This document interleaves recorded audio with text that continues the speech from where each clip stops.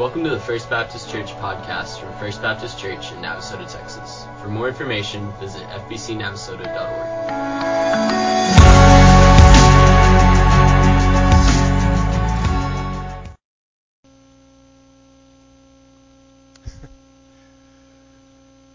Sometimes during our song services, our praise time, I see things that happen, and I get tickled. And this morning was one of those times. And so here's Hollis and Willeen in the choir, and Willeen is looking at me like, "Why are you laughing about things?" Well, you'll find out why I was laughing, because it fits right in.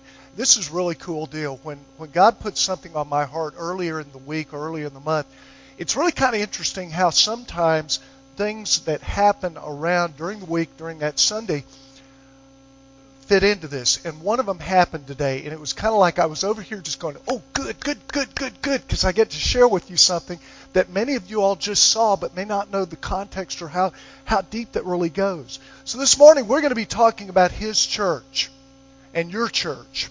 His church and your church. We're going to be sharing a little bit about not First Baptist Church, but about this church, because the Scripture talks about it. And as it talks about it, it gives the picture of what you and I ought to be doing in our church. Now look, if you go, well, we already talked about this. Frank, I don't see Frank here today. Frank works at the post office here in Navasota, and one of the things that he does is exactly what Heron shared just a moment ago. He helps sort mail and put it in the boxes at the post office here in Navasota so that everybody who has a post office box gets the right mail. Well, guys, let me share with you. When you and I begin to look at what God is doing in His church, He wants us not to sort His mail, but He wants us to not only be the deliverers of that mail, but of also the good news. And the good news that we have is that Jesus Christ, God's only Son, died on a cross for your sin and mine, and didn't stay dead, but was raised from the dead. And He lives right now, the right hand of the Father, and He waits for you. He waits for you. He has an appointment just for you. When we talk about that as a church family, it's news that we ought to share all the way in our church and outside of our church as well. I want to share this with you. Do you know what this is? Do you know what that is? That's an old church. All right? Nope, that is actually Notre Dame de Paris. Did I do that right? Did I say that right? Okay, for all of you Francophiles, if I mispronounce that, that's just part of the damage you get done to you today being here at First Baptist Church. It is the Cathedral of Notre Dame. It is actually located on what was a separate little island in the midst of the Seine River, in the middle of one of the portions of Paris. Now I want to ask you all, how many of you all have actually been there? Raise your hand and hold it up. Okay, we got a few. Good. It's magnificent. It is the most visited place in the capital of Paris, France. It is the most visited. Over 12 million people a year visit this site. Why? Well, first of all, it was built in 1160. It was first built and started. It took almost 100 years to complete. They didn't have cranes in those days, so all of these magnificent blocks, all of the windows that you see in there, it is known for the Romanesque type of medieval architecture, where you have flying buttresses that help hold the wall together, and these incredible windows, the rose windows, that are throughout the sanctuary. And on April 15th of last year, a fire broke out during the renovation of Notre Dame. It burned from the top down, just like our sanctuary over here did. It started a fire in the roof, and thankfully it did not start it from the ground up. And as the roof was consumed, it collapsed into the church. It blew out many of the windows. It destroyed tapestries that were hundreds of years old. It literally, structurally, demolished 90% of the church itself. 90% of the church was affected by the fire. So I've got a question for you this morning. Is the church gone? This is yes, this is no, this is I'm falling asleep. All right, is the church gone? No, it's not. As a matter of fact, Paul writes in the book of Ephesians, he writes it to this little tiny struggling church that was having all kinds of issues. The issues they were having centered around not a fire that had burned their building to the ground, but instead a division that was in the midst of this little church. You had on the one hand a lot of Jewish converts. These were people that believed Jesus was the Messiah. And then you had, and I did this one time in our church several years ago, and they said, then we had this group right over here that were all the Gentiles that heard about Jesus, wanted Jesus to come into their life. And you have the Jews over here that were saying, yes, but if you really want to be a Christian, you got to do this. They mentioned off some of the things you've got to do that most guys, most grown guys are going to say that's no-go. All right? Read about it. You'll find out what they talked about. All the Gentiles over here were going, I don't want to be a Jew. I want to be a follower of Jesus. And so there was this little split that was going on in the church. And Paul writes to them, and in the 5th chapter, if you've got your Bible, I hope you do, turn to the 5th chapter of the book of Ephesians, and we're going to read some verses that oftentimes get jerked out of context. But Paul is writing, listen to me, to two audiences here. He's writing to families. He's saying this is the way families ought to go ahead and operate. And please hear this. There have been plenty of people that have been pulpits across America that have taken these verses and jerked them completely out of context so that one person or another can be put under someone's thumb. That's not what Paul is saying. He's speaking about families, but he's also talking about God's family. God's family is the church. The church was not destroyed on April 15th of 2019. The cathedral was seriously damaged. But the church, listen to me, the next Sunday the church met. They didn't meet in the cathedral in the midst of Paris in the burning ashes. They met instead out in the front part. If you have ever been there, there's this great plaza in front. And they met there and they prayed. And the Catholic priest that led that prayer said, God, we have no idea what we will do next, but you do. And we trust you. That was his prayer. He got it right. The church wasn't destroyed.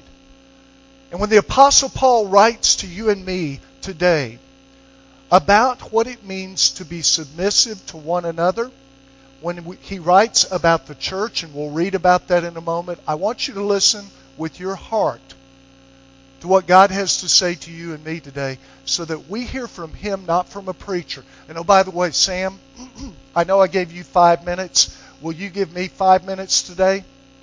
All right, 5 minutes. I'm not going to be able to do it. All right, let's read together God's Word.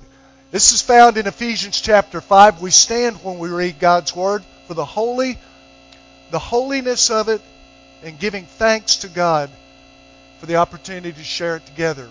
Read with me. Submit to one another out of reverence for Christ. Wives, submit yourselves to your own husbands, as you do to the Lord. For the husband is the head of the wife, as Christ is the head of the church, his body, of which he is the Savior. Now as the church submits to Christ, so also wives should submit to their husbands in everything. Husbands, love your wives, just as Christ loved the church and gave himself up for her, to make her holy and cleansing her by the washing with water through the Word, and to present her to himself as a radiant church, without stain or wrinkle or any other blemish, but holy and blameless. May God bless the reading of his Word. Please be seated. So many times when we read this, we skip that first verse verse 21.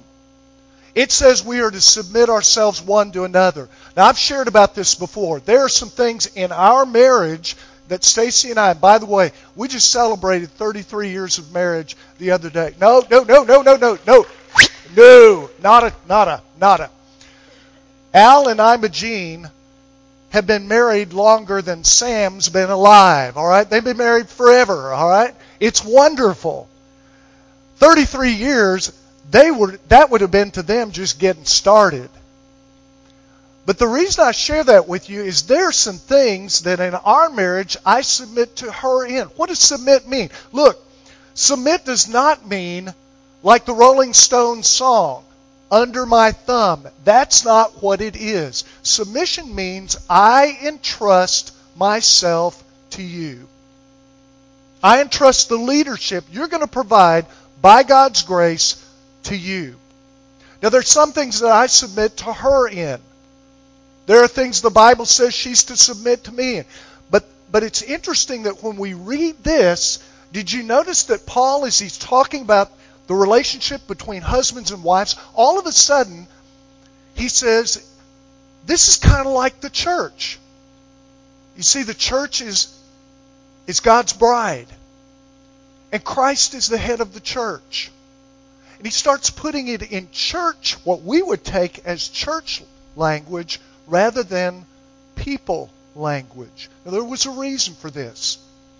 If you remember, he's talking to two different audiences in church. One is Gentile. One is a group that has no idea what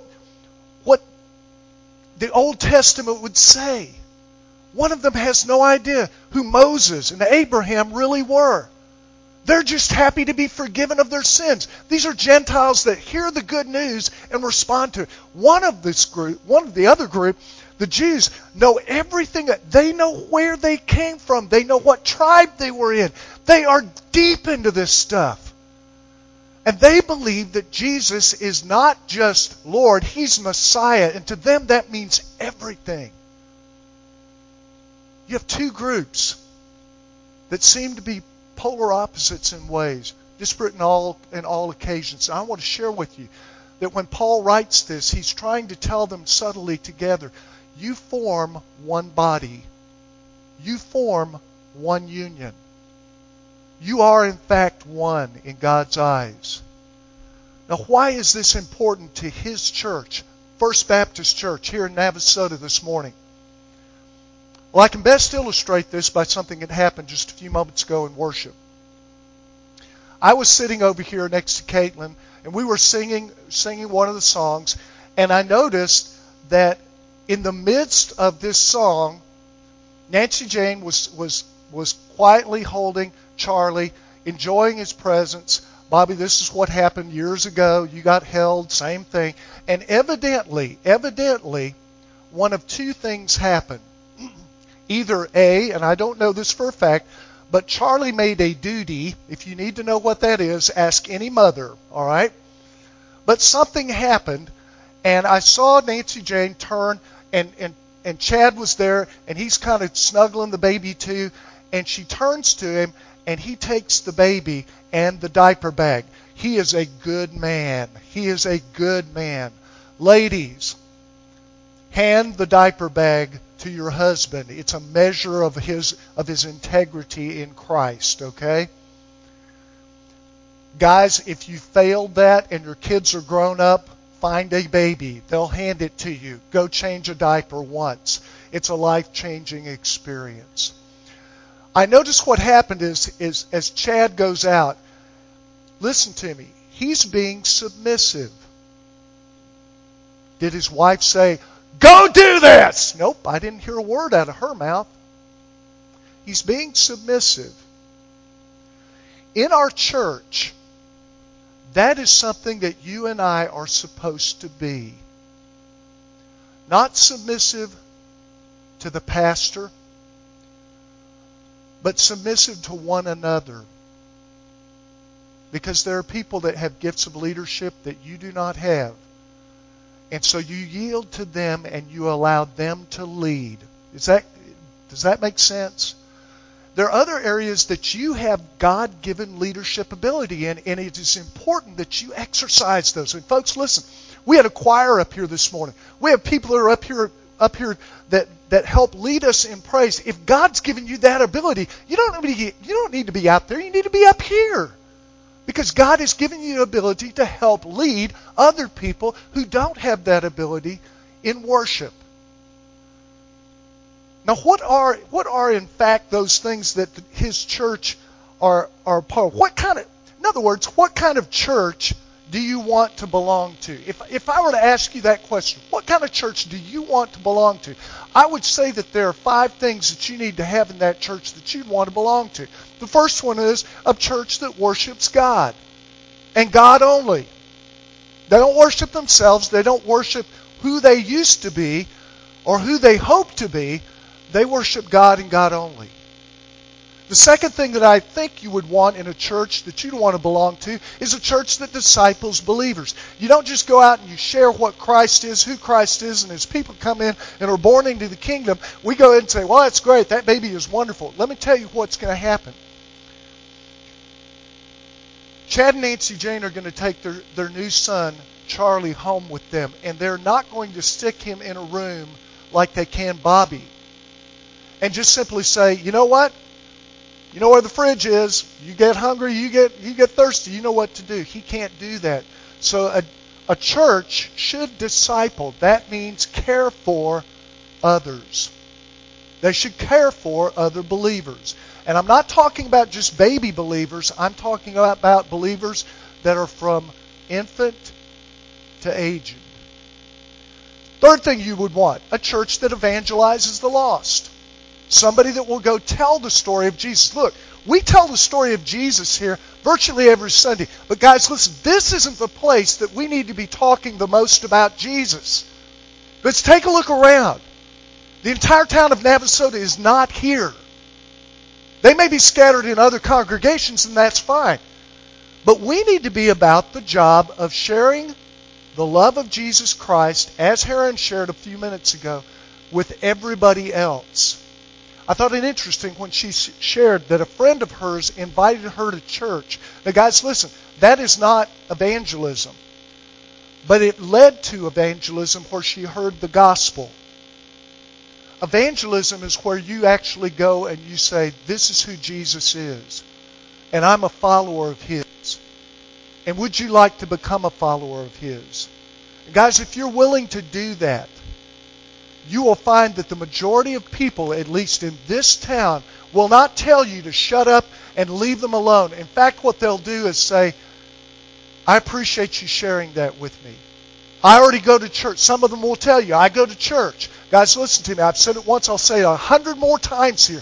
Church will not get you to heaven. Jesus and Jesus alone is the only hope for your soul and mine. Evangelism is important. The fourth one, fellowship. Fellowship among the faithful. Now, folks, if there's one thing that First Baptist Church does really well, it's fellowship. And fellowship, by the way, does not mean just shaking hands and hugging necks for 5 minutes at the beginning of a worship service. Fellowship is where you can actually celebrate things that happen in other people's lives. And I've got a few examples of this morning.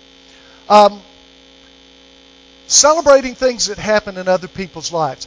Outside in this hallway, we had 2 or 3 tables laid out where we asked you to bring pictures of your wedding pictures. Okay, there were several that did not show up at the appropriate time.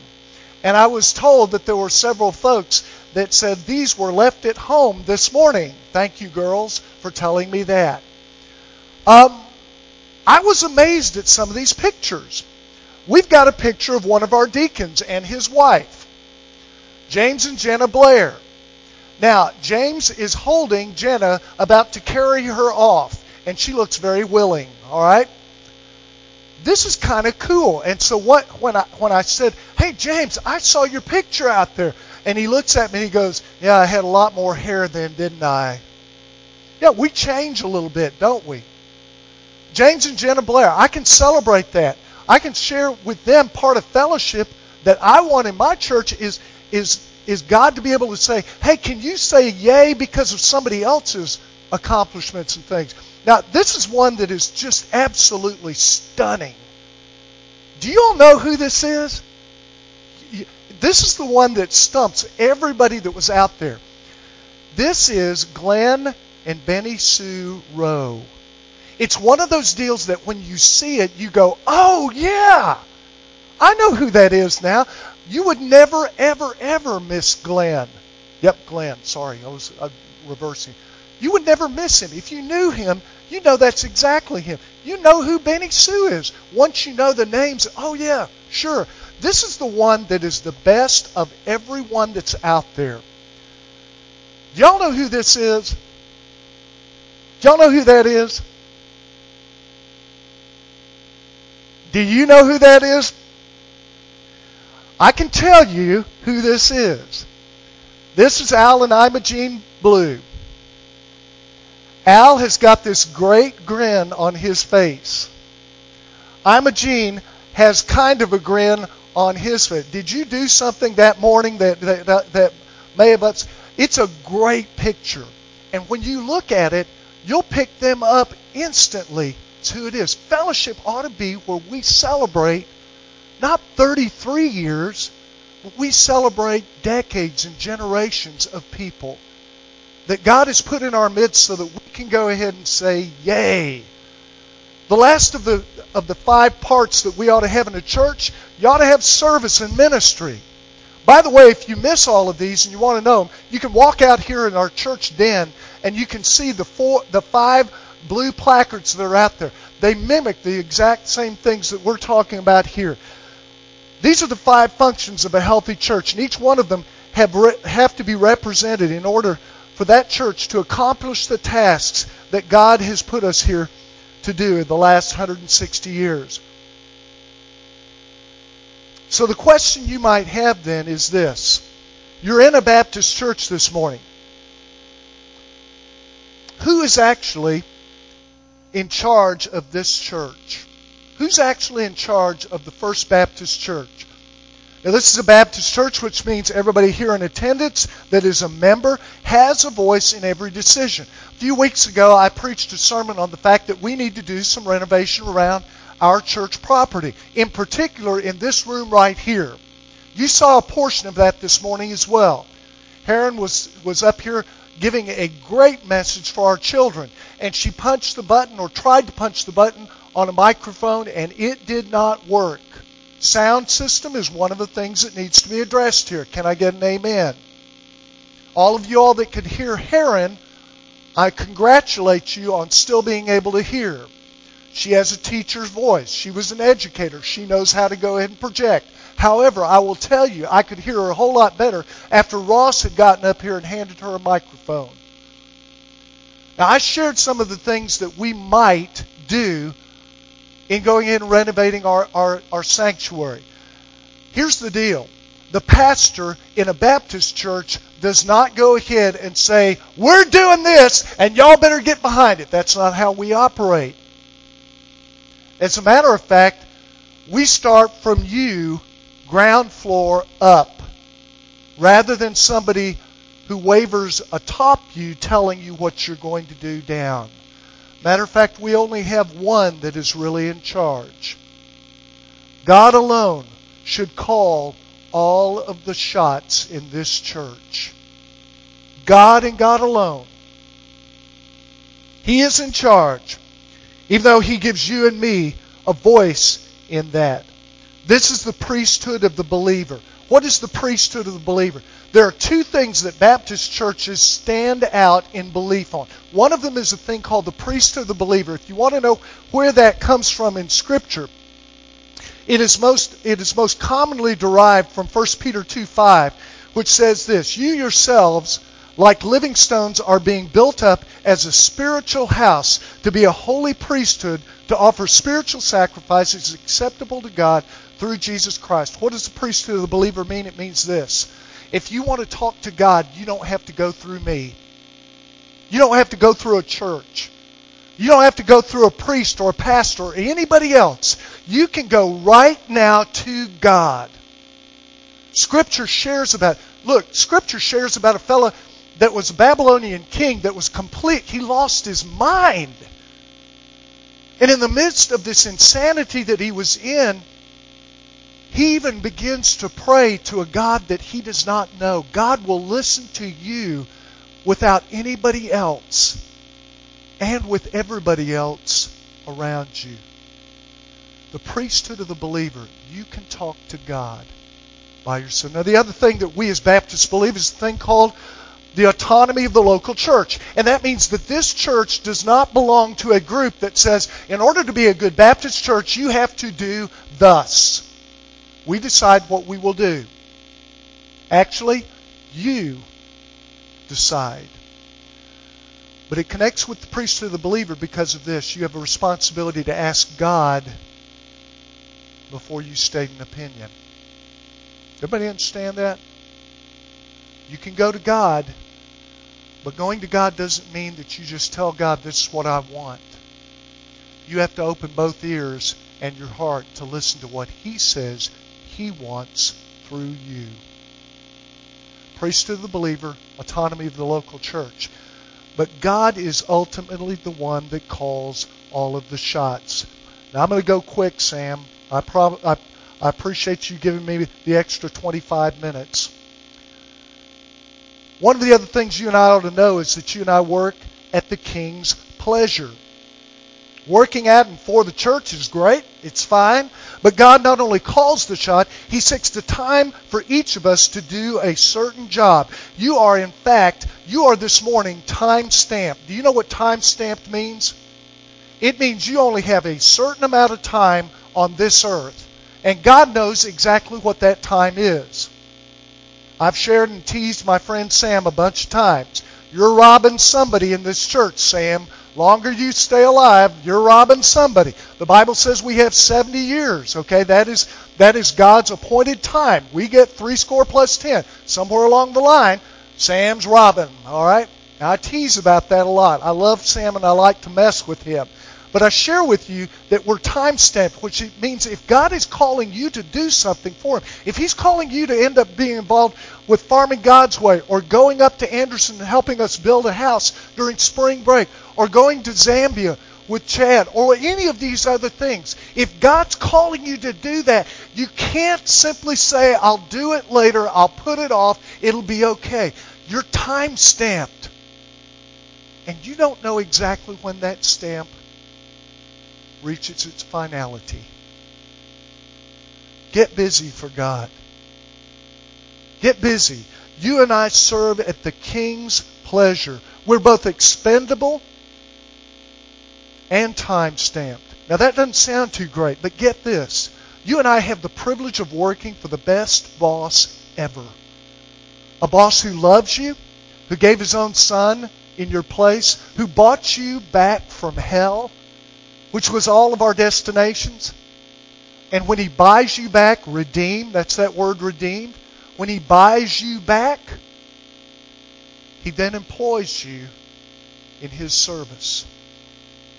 Not only that, but He has the right to call this church, His church, to any task. I'm going to ask you a couple of questions here. This is yes, this is no.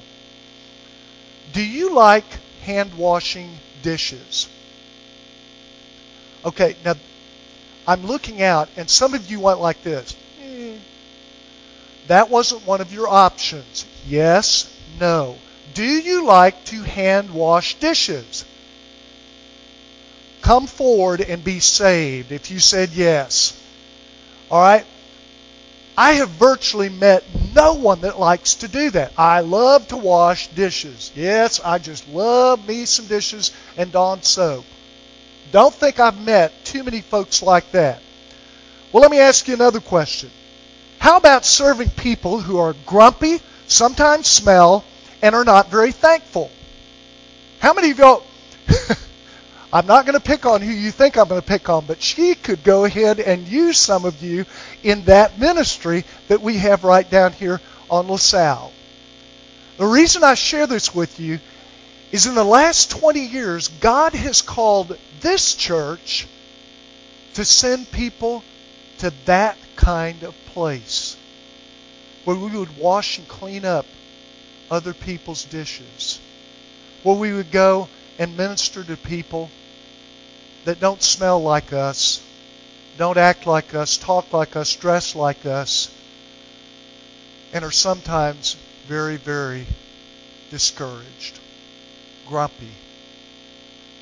You see, God has the right to call His church to any task.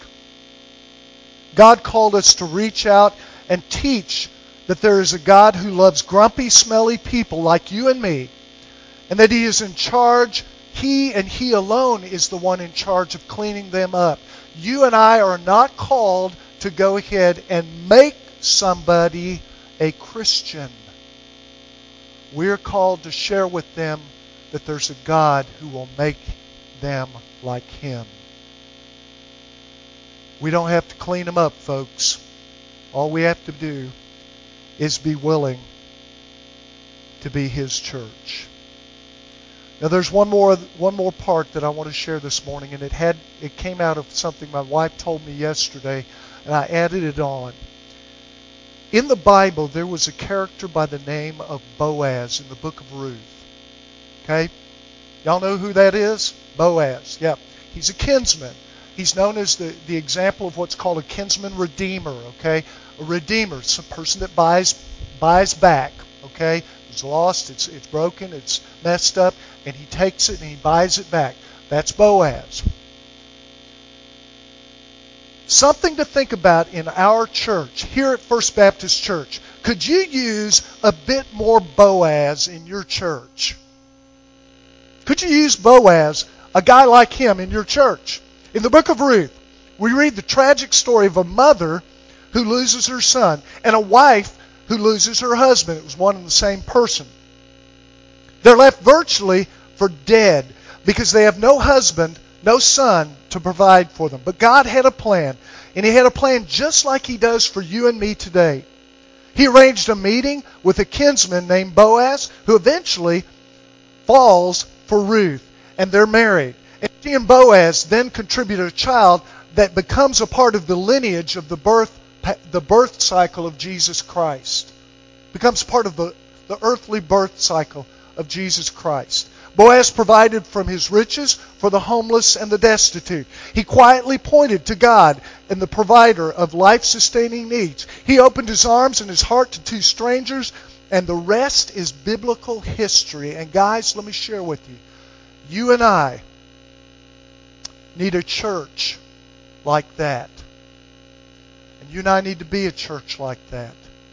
And it doesn't start by trying harder and doing more ministry. It starts by simply being a part of the priesthood of the believer, where God has a chance to do work in your life this morning, where He can speak to you directly past anything I've spoken this morning.